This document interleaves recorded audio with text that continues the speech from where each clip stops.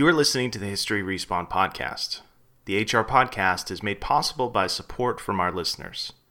If you enjoy the show, please consider supporting our work by going to our Patreon site at www.patreon.com/historyrespawn.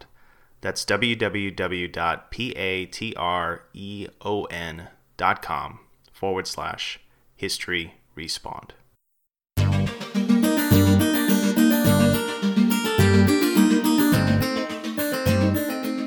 Hello and welcome to the History Respawn podcast. I'm your host, Bob Whitaker. Today's episode is a review of history games and history-related games that were announced at this year's E3.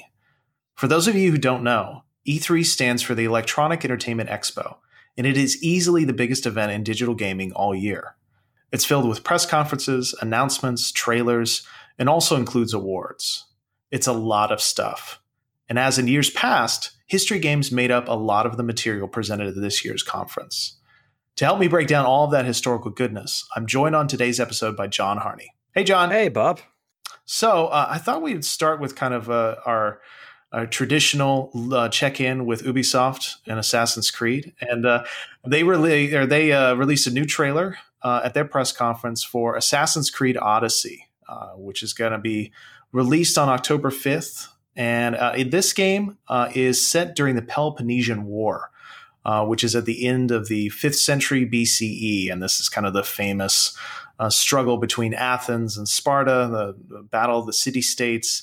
And this is kind of a time period that I think it's ripe for kind of optioning by Assassin's Creed, by that series.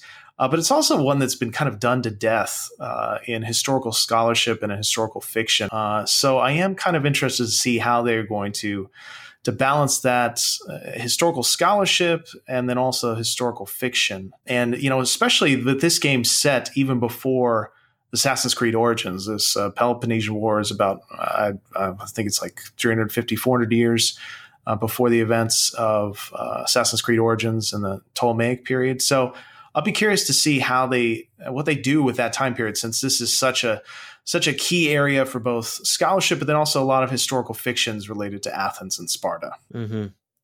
Yeah, I had the kind of same reaction. Bob, you're much more up to date with the Assassin's Creed series than I am.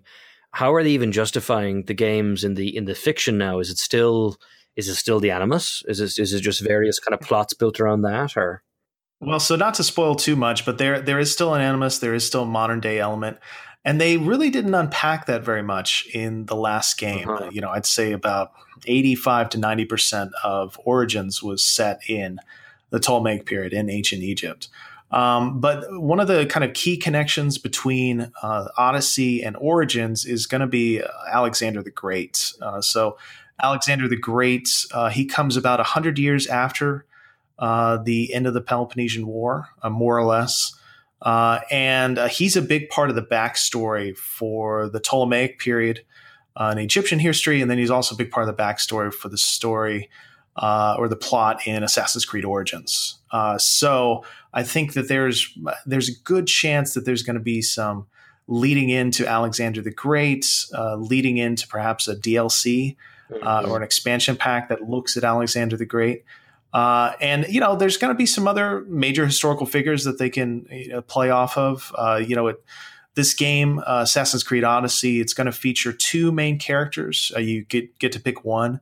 And whichever character you choose, you are a descendant of the famous Spartan king Leonidas. This is Leonidas of the Battle of Thermopylae, 300, Zack Snyder, etc. Yeah.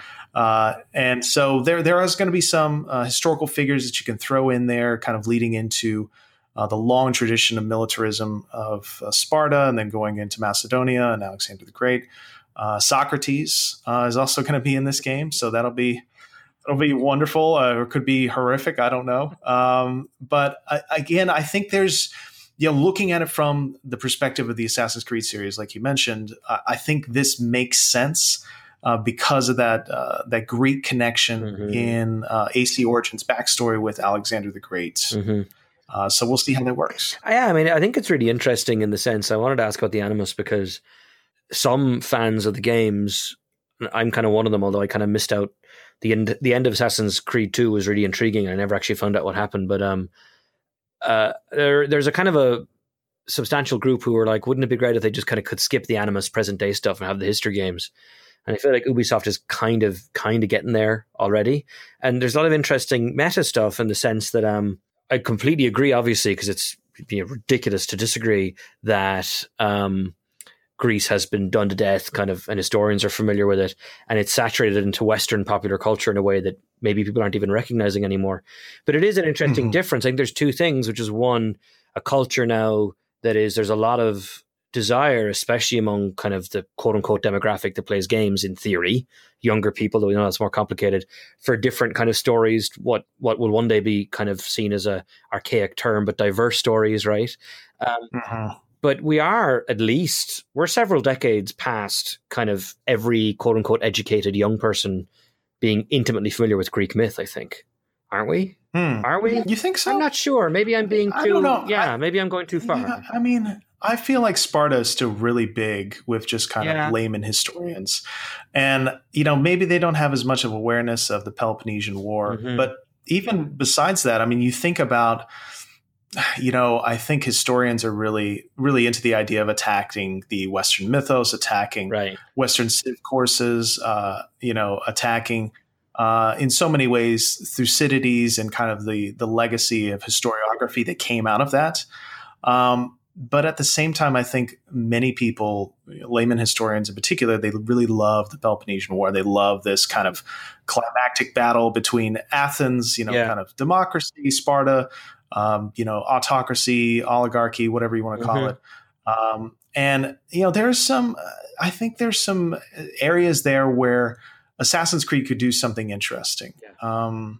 Is it going to be a lot of kind of token 300ism, with Sparta and Leonidas? Probably. But they could also talk about the legacy of slavery in Sparta, or the treatment of women in these areas, or the actual mechanics of and the feelings on democracy within Athens, right? Questioning by Socrates, among others, is this really a good form of government, right? I think there's some interesting things that could be done there, but remains to be seen. I mean, I think there were some missed opportunities in Assassin's Creed Origins.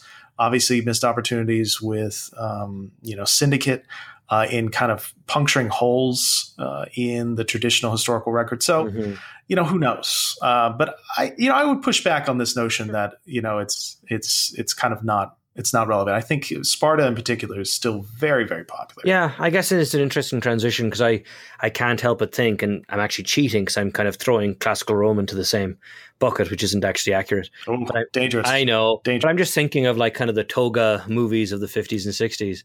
But it's interesting. The sword and sandals. Right, yeah. But, we need a bigger conversation another time when we have more time to really look back at Assassin's Creed as a series and see if there's been how much kind of growth there's been, because you're mentioning slavery and gender. Those are great points. And those are both topics, definitely slavery, that this series has focused on quite a lot in a bunch of different games. And so it becomes this really interesting question. Like, I'd love to see it because then you'll have, forgive me, what was the Caribbean set Assassin's Creed that, of course, you were the slave liberating. Liberation. Yeah, there you go, Liberation, with the really unfortunate mechanic that everybody remembers. But you have that, and you have Egypt, and now you have this new game. Oh, that was Freedom's Cry. Sorry. Oh, right, yeah. Freedom Cry. So, sorry about that. No, so it'll be, I don't know, that's kind of a conversation for another day. I'm kind of intrigued that, we had our little mini break from Assassin's Creed, as it were, because Origins feels like it was weeks ago. Which I guess it kind of almost was. It kind of was. It kind of was. If you count the DLC that's come out since then, it was weeks ago. This new game does look it looks to have similar RPG mechanics to Origins, though, right? So they're clearly sticking with it. They're quickly, kind of moving into the RPG range of something like Mass Effect or The Witcher.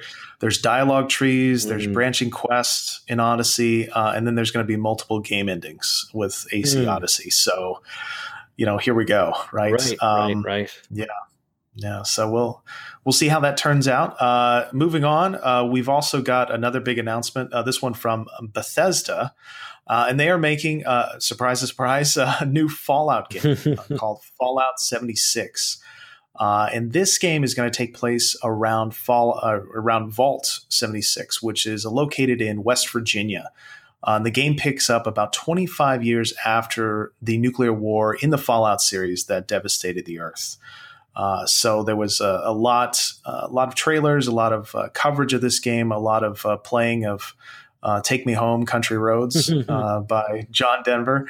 But what's really interesting about this game, besides the setting, besides the kind of where this takes place in the timeline, is the fact that this is going to be the first online multiplayer game in the Fallout franchise. And it's going to be basically entirely multiplayer. You can play much of it by yourself, but all the other human players in the game are going to be actual human players and not NPCs, not non-player characters. So that is just wow. That is an incredible thing to think about. And how is that going to work?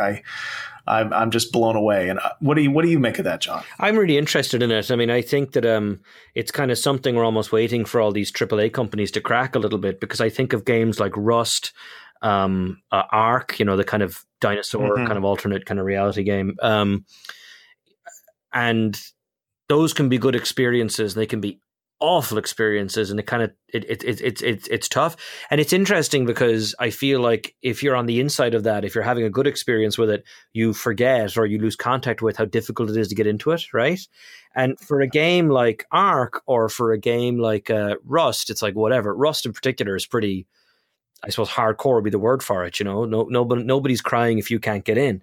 But Bethesda, you know what I mean? Like they say no to 10,000 extra players, but Bethesda can't mess around with that. So the trick is, can Bethesda make something super accessible? And I've been playing a few things, but I was playing a bit of Subnautica the last few weeks, which is a great game. It's a single player game, but it's basically an exploration type survival game, and it's very, very good. And it reminds me of, God, those games are fun when they're done well. And although, writer I've forgotten the name of, which is embarrassing, from Rock Paper Shotgun, was pointing out this morning on Twitter, one must be extremely careful and have lots of grains of salt when it comes to E3. I'm excited by the possibility they get the balance right, because Fallout's going to bring that crowd. And yes. Fallout 4 had the kind of house building stuff, which some of us got into and some of us didn't, but there's probably enough of a base there to really build on it, and that would be exciting. Yeah, I mean, I think, when you think about Fallout 4 and the base building stuff and the management of, small towns, small settlements, this makes a lot of sense to make it into a survival game like this. And, there was also survival elements. There were survival mods, famously for Fallout New Vegas as well. So this is kind of something they've been working around with for the last several years, last half decade or so. But at the same time, when you think about Bethesda, when you think about Bethesda's Fallout games, those games are janky as hell. Yeah, I know. And those are janky games for single player games. Now, what if you add in multiplayer hosting on top of that? That just sounds like it could be fantastic, or it could be one of the biggest bombs in history. I know. In video games. I was watching the trailer and it's showing the combat, and I was like, God, the combat looks great. And then I thought to myself, that isn't how combat works in that engine. I played like 5 games in that engine.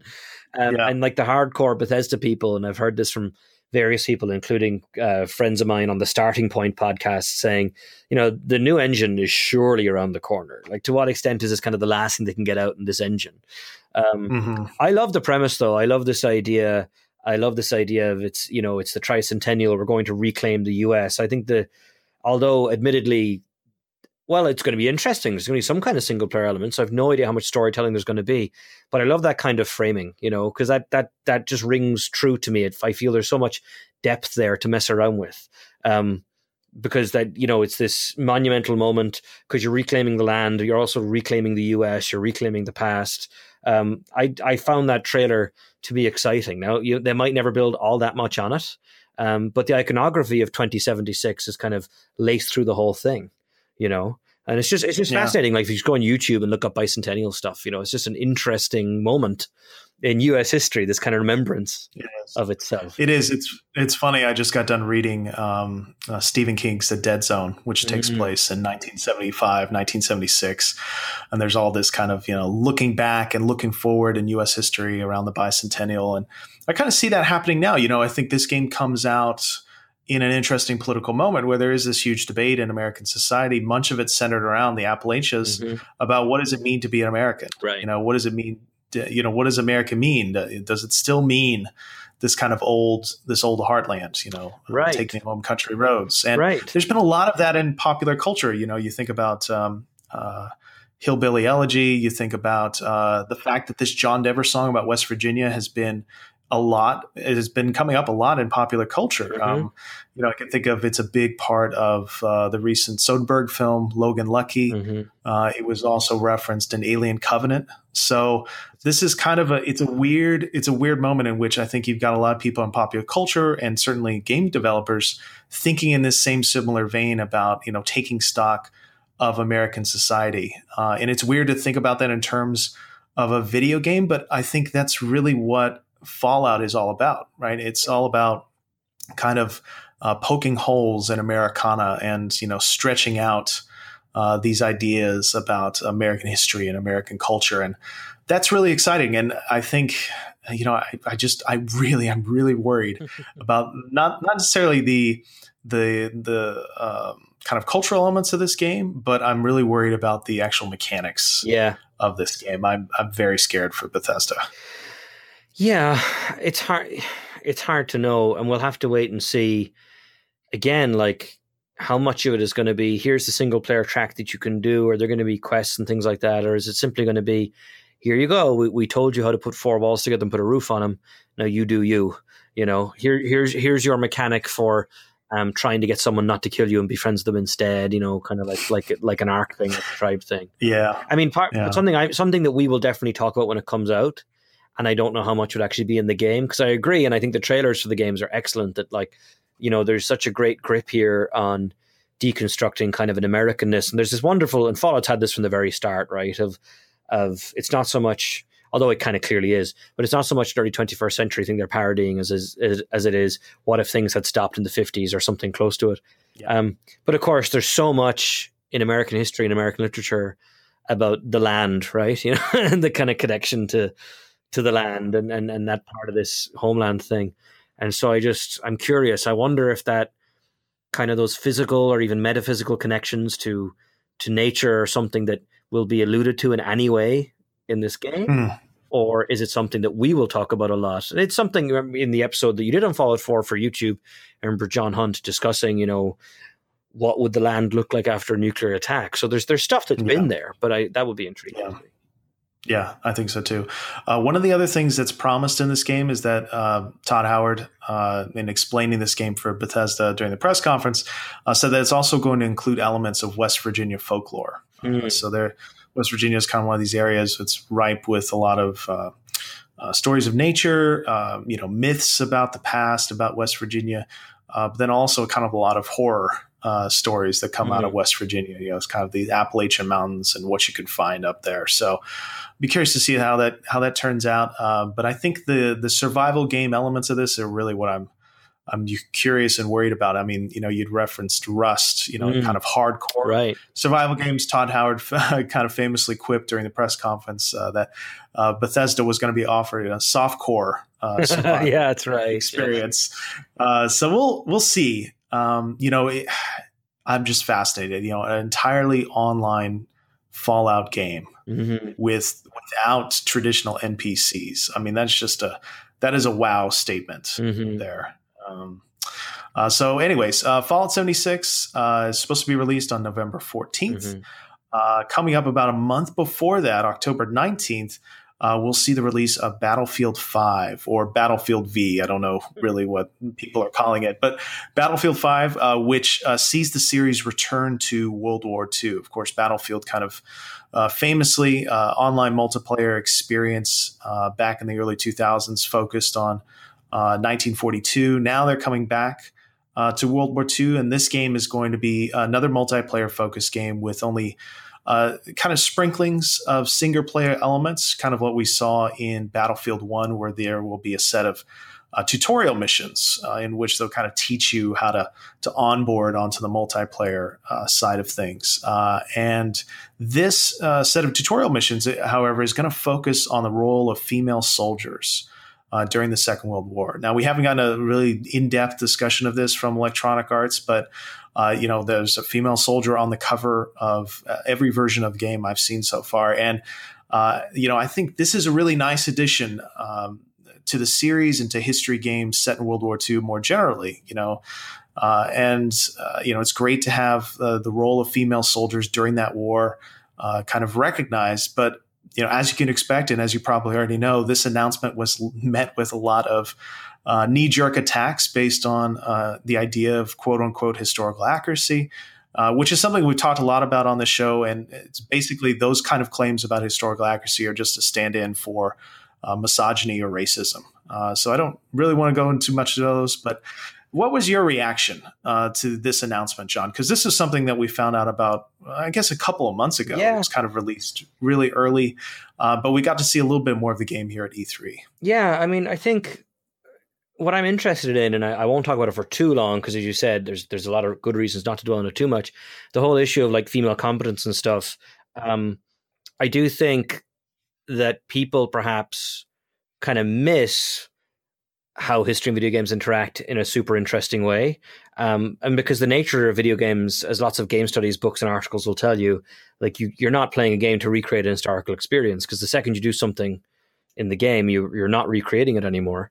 But I'm encouraged and I'm excited, and it's really interesting because Battlefield 1, the single player stuff, it almost feels like the hero journey stuff you do in the sports games now, in the EA sports games, where it's like, hey, this is fun. It doesn't take that much time and it's kind of superfluous. That's what Battlefield 1 felt like a little bit to me. But they really worked hard on the kind of on a theme, and they worked super hard on really kind of getting across, if not necessarily uniform story as much, but like a sense of like they really worked hard on tone in Battlefield 1. Yes. And when I think like a year or two ago, maybe let's say 2 years ago, like before Call of Duty World War II, if you had told me World War II is coming back in video games, I would have just groaned, and like, oh my God.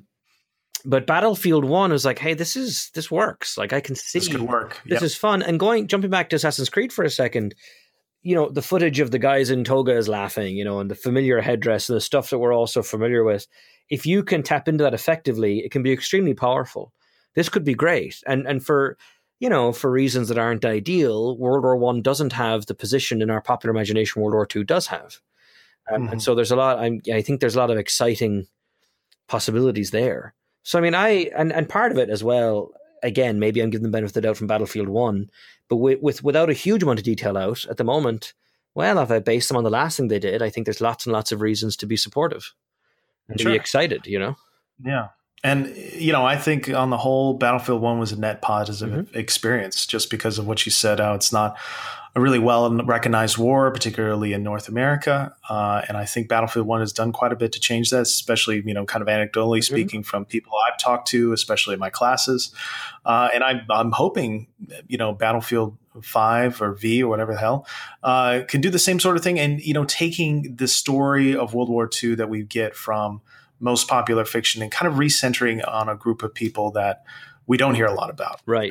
Female soldiers. And I'm really excited to get my teeth into this game, particularly because of that reason. I know that in the past couple of decades, there's been so much phenomenal work done about female soldiers, done about, kind of female non-combatants during the wars, world wars. I can think of most of it really done really well on the Eastern Front, especially the Second World War. And so I'm really excited to kind of highlight a lot of that scholarship through this game, through episodes of History Respawned on it. So I've got my fingers crossed for this one. And, like you said, I think they've engendered a lot of goodwill, particularly with me, when it came with Battlefield 1. So hopefully they can keep that up with Battlefield 5. I want to say, too, I think there's this very interesting, I don't know if cyclical is quite the right word, but there's definitely this relationship between, popular history tends to focus on individual stories because that's people like to read about people.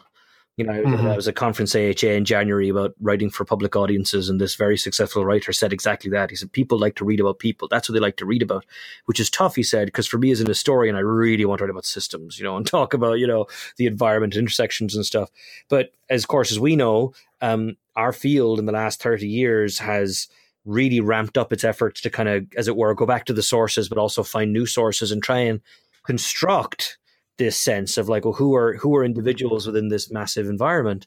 And I just think that, so I think that what we're seeing, and we saw it in Battlefield 1, I think, you're seeing this storytelling desire to focus on individuals because you can craft drama around it. And there's lots and lots of ways you can bring in all kinds of cool new historical stuff. So, for example, like, you know, the most obvious example is female competence, right?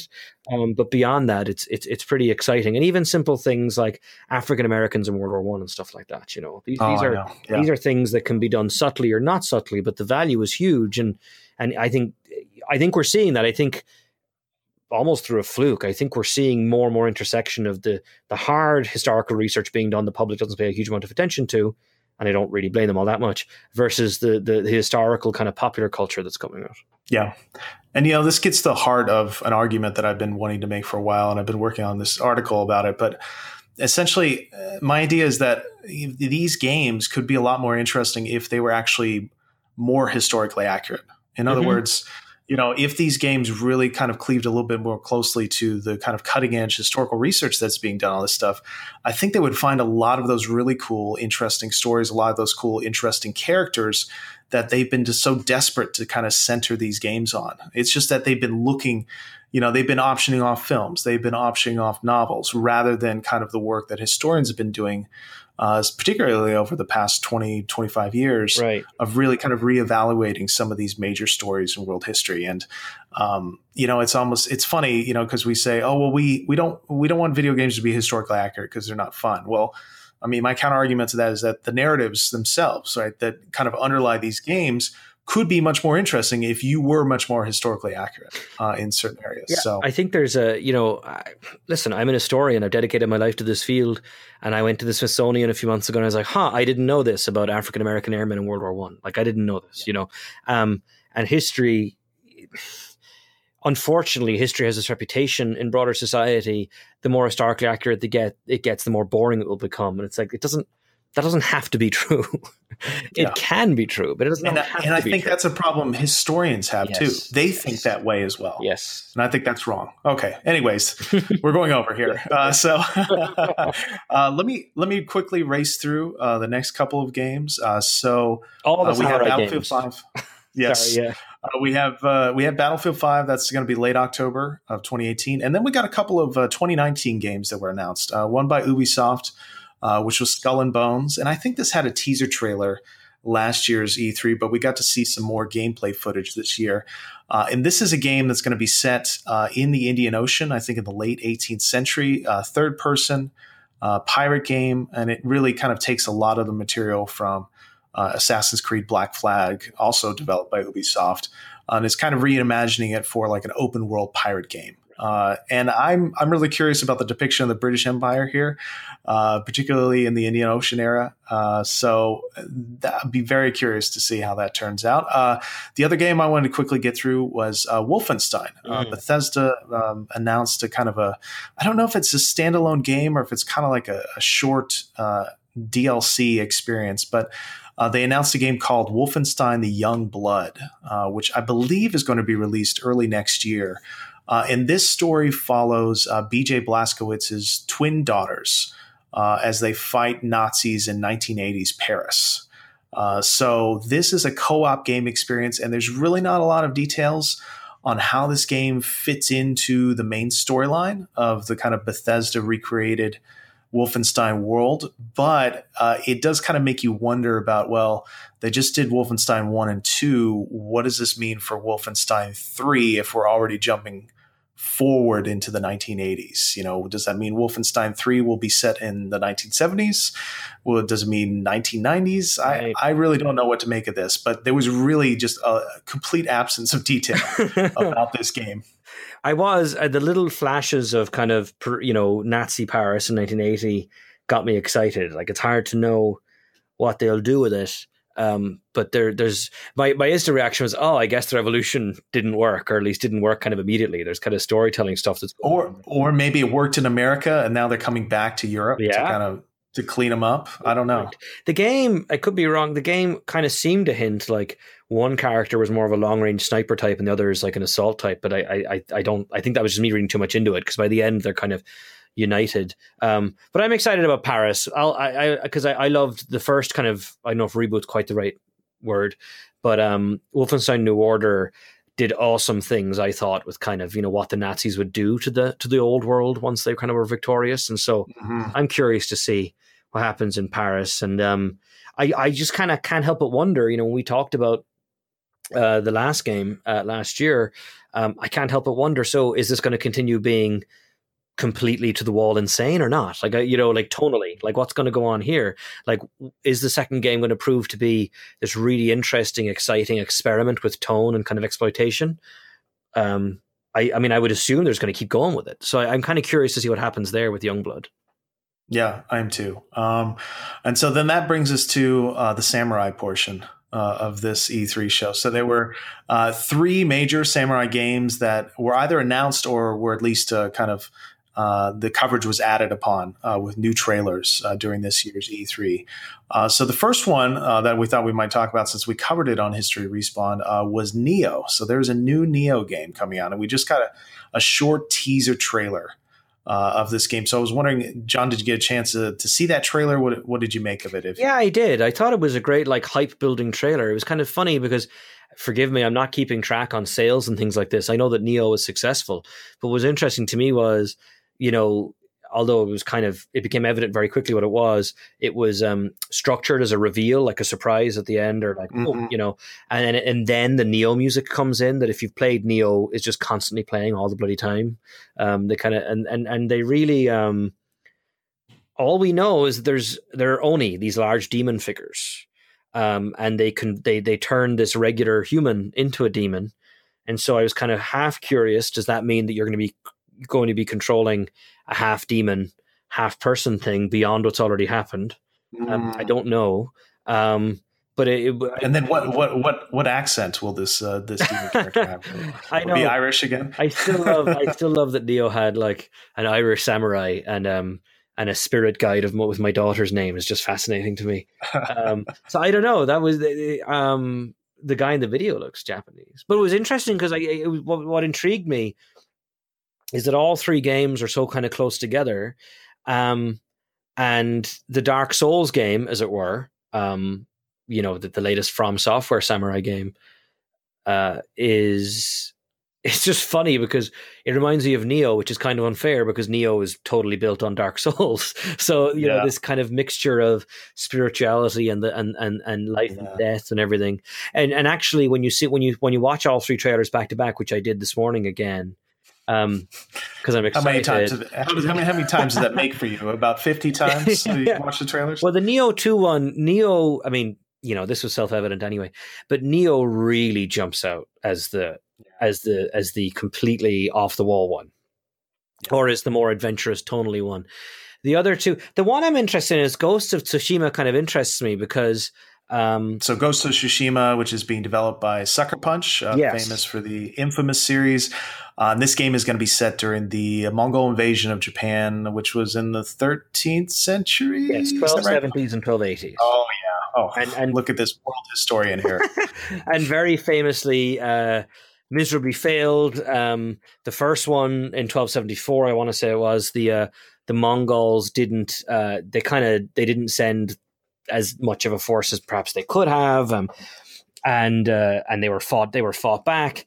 The second one, famously, this great storm comes down the Sea of Japan and sinks a lot of the Mongolians, because the Mongolians were not natural sailors. Right. And so a greatly diminished force hit the coast and were then completely annihilated by the Japanese. And they call that wind a kamikaze wind. So, and Tsushima, Ghost of Tsushima, the title of the game, Tsushima is an island that is, I want to say, halfway between Southwest Japan and Korea. So it was a place that saw significant conflict in both invasions. So that's intriguing to me. They opened the video at E3 with this guy who's very famous on YouTube for playing various wind instruments, a white Westerner dressed up as a kind of a traditional Japanese medieval guy. Take it or leave it. I mean, maybe batted a couple eyelashes with that. Well, luckily they didn't quite go that far. But I know he's playing the instrument, so they're really kind of playing an atmosphere and everything. A beautiful looking game.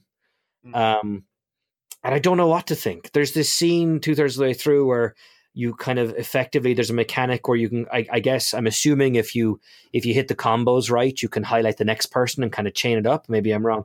But it felt very kind of like an Assassin's Creed influence type thing. So yeah, I mean, it's third person, and it does Right. seem like it has a huge stealth mechanic Yes. in which you are basically fighting as this Japanese character fighting for Japanese freedom, but doing so without much support. It looks like you're kind of infiltrating Mongol, bases and defenses. Yeah, which is really interesting. I mean, something that the game does that all three of the games are doing, and we know this even though we saw 1 minute of Neo 2, we know this from the first Neo, is making this kind of wonderful use of the landscape of Japan and the land of Japan and the ecology of Japan as presented in the games is kind of somewhere in between what it actually was and is and how it's represented in Japanese art. As you get these beautiful, waving fields of wheat, and then the cherry blossom tree in the distance and everything else.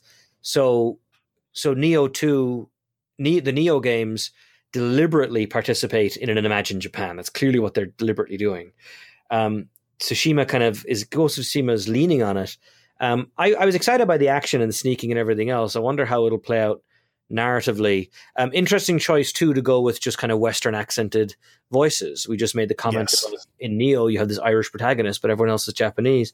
I don't necessarily think that's a bad thing. I think that's an interesting decision you've got to make when it comes to fiction. It's just an interesting decision. Yeah, especially if you're trying to sell primarily to a Western audience, to a North American audience. So right. And it kind of seems like one of those concessions you'd have to make. And if you are Westerners making the game, I think there's a lot to be said for kind of recognizing your limits. Do you know what I mean? Do we feel comfortable? What kind of vocal performances are we going to want out of Japanese voice actors, and so on? Yeah. So it was interesting, and then finally, Sekiro: Shadows Die Twice. I'm crazy excited because it's Dark Souls, or it's From Software, I should say. Yeah, developed by From Software. Set in the Sengoku period, roughly 16th century CE, and it kind of looks like a Souls game. It looks a lot like a Souls game. I mean, they're definitely bringing in mechanics and everything else. Again, what interests me, the Dark Souls games, one of the things I think Dark Souls are famous for their difficulty. But for me, at least, the real draw in kind of learning how to play the game and not want to throw your controller out the window, you become really heavily invested in the atmosphere of the game. And it turns out the atmosphere of the game is done really, really well, down to the kind of weaponry and clothing and everything that you can do. The video opens with this burning of a temple. Now, as you say, the game is set much later, but there's this very, very famous temple burning in the 12th century. The burning of the temple at Nara, which is referenced in lots and lots of fiction for centuries after, and everyone knows all about it. And there's it's heavily involved in this very famous Japanese Tale of the Heiko, that talks all about, kind of basically narrates kind of the emergence of Japan. And Tale of the Heiko the emergence of 12th century Japan, it really puts the samurai in the center of all of it. And so I'm really excited. Of the three samurai games, Sekiro is the one I'm most excited about, because if From Software stick to what they've been doing for the last 15 years, which I think they will, they're going to kind of let atmosphere and stuff like that tell the kind of story for them a lot. And I'm excited to see I'm excited to see how that kind of pans out.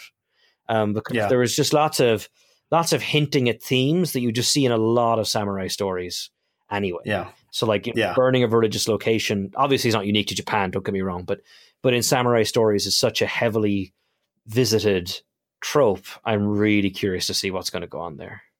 Yeah. Right. So it's, in other words, depending on when these games hit, it's going to be a very busy next year and a half for you in history. Exactly. Respawn. Yeah. And, we might have to think about kind of the linear exposure. I know in the past you've kind of wanted to maybe get a little bit away from studying just, Asian history depicted in video games. So maybe I can take one of these bullets here, whether it's Neo 2 or maybe Ghost of Tsushima, whichever one. It sounds like you've got your heart set on From Software and Sekiro. Yeah, I'm calling it dibs on that right now. But you've got dibs on it. But it's good to have kind of an external, a fresh kind of view of it too. I think I have to say though, it's funny if you're interested. if you're interested in history in your video games and you like Japanese history, you are well served, and you have been well served for 30 years. No exaggeration. Yeah, since the very origination of video games in history, basically. But that trend is never going to stop. It's just never going to stop. So congratulations to the Japanophiles in the audience. Yeah, no kidding. So I thought we might take a moment to just kind of talk about some of the non-history games that we were excited by from E3. And I know for both of us, I think we were really excited to see that they're coming out with a remade version of Resident Evil 2. Yeah. So what did you make of that trailer? I'm just giddy in general. I think a lot of people our age have a very personal connection to that video game.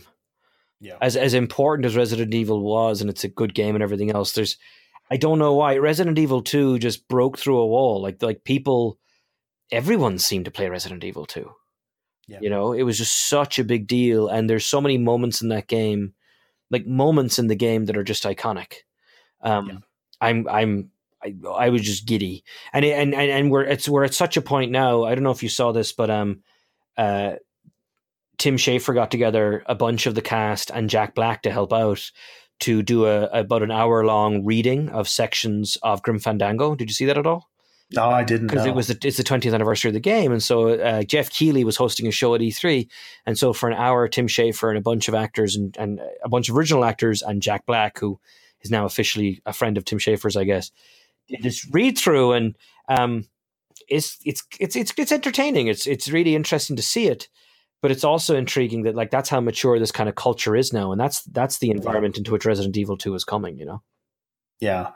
It makes me think a lot about, when they remake a major Hollywood film from about 30 or 40 years ago, and how that kind of brings up all this kind of nostalgia. I think the same thing's going on here with video games, like you said. And Resident Evil 2, I mean, for me, it built on so well about what made Resident Evil 1 such a success, but it did so much more, right? It was a sequel that didn't pull any punches, right? I mean, it really went for it. It basically, they created two wholly different games. That's right? You follow either Claire or you follow Leon. And I mean, they're completely different storylines, essentially. And I can remember replaying both of those storylines multiple times and seeing how those storylines kind of interacted with one another over the course of that game. It was a fascinating idea. And it was kind of like, I don't know what to compare it to. It's kind of like, having the same movie told from two different perspectives, but it came in the form of an interactive experience. It was incredible. So I can't wait to play this.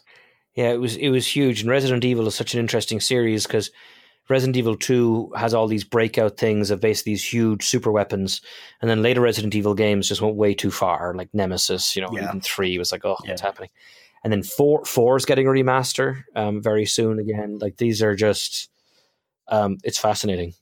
I love that series. I love that game. I love how the game community, the video game community globally, however you want to define that, loves this series and cherishes it. Yeah. And it's just fascinating to me that we're at such this meta point in our history of games, right? It's absolutely fascinating to me. Yeah. So any other games for you that kind of stood out, non-history games for me? So I think that the two that step out, staying with the kind of meta history thing, would be Beyond Good and Evil 2. And I think in years to come, we'll look back on Beyond Good and Evil 2. I worry that we'll look back and go, God, those are amazing cinematic trailers before that terrible game came out. But who knows? I mean, who knows what it's going to be or isn't going to be? I think Beyond Good and Evil is I've never played it. It's one of these games that I guess you're supposed to pretend you've played it whether you have or not. But the cinematic stuff looks amazing, and I don't even know what to begin to think of it. But that game only seems to exist because of this self-conscious historicizing that the games fandom does. And I'm making that sound like I don't think it's a bad thing at all. Like I think that's the whole reason that game exists, and it's fascinating to me. Yeah. I mean, that game I know is very important with Anita Sarkeesian, the Feminist Frequency crowd. Right. It was a game that was released, I think it was like 04 or 05. It came during my dark ages with video games. I was in undergrad. I did not play any games besides NCAA football during that time period. I played nothing from like 2000 until 2007 or so. I didn't play a single video game. And I went back and played it. I think I got a PS3 copy through PlayStation Now or PlayStation Plus rather. And, I could see the attraction. The storyline was really strong.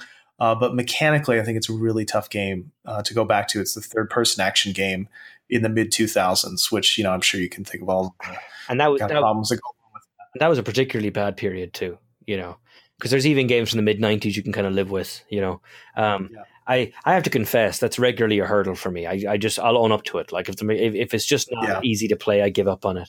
But at this point, I would just go on YouTube and watch a Let's Play, essentially. I know. It's such an interesting cultural turn.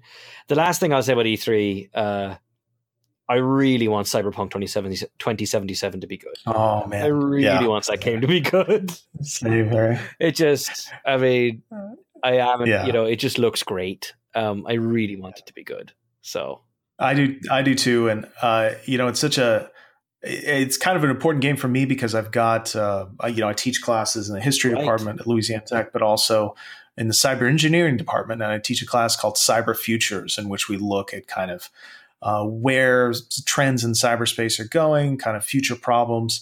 But then also we have this section of the course, and I have the students write papers on this, on kind of the imaginings of fiction about where cyberspace is going. And I could see this game being added to that collection of movies and books and other video games that kind of look at our modern perceptions of, the future of technology going forward. So I hope it's good in that sense. Of course, it is being developed by the same team that did The Witcher. So it's probably going to be a game that lasts for 50 or 60 hours. So I don't know how well that'll work in the confines of a quarter system course. Maybe if we just dedicate an entire class to that game, it would work. But I'm really fascinated about that one too. Okay, well, I guess that does it for today's episode. Thank you so much for joining me, John, and helping me get through all this craziness from E3. Yeah, thanks, Bob. A lot of fun and a lot of good games. It sounds so cheesy. A lot of good games, but it's true. There's this, a lot of stuff to get really, really excited about. And for us personally, a lot of stuff we're going to be able to cover on the channel. Really excited about it. So much. I mean, history games kind of leading the way, when you talk about, history being optioned in other mediums, you obviously think about historical films and books, but it really seems like it's at the top of most people's minds, or most developers' minds when they think about video games. So it's really exciting. It's great for us, great for the show. Okay. So with that, until next time, goodbye.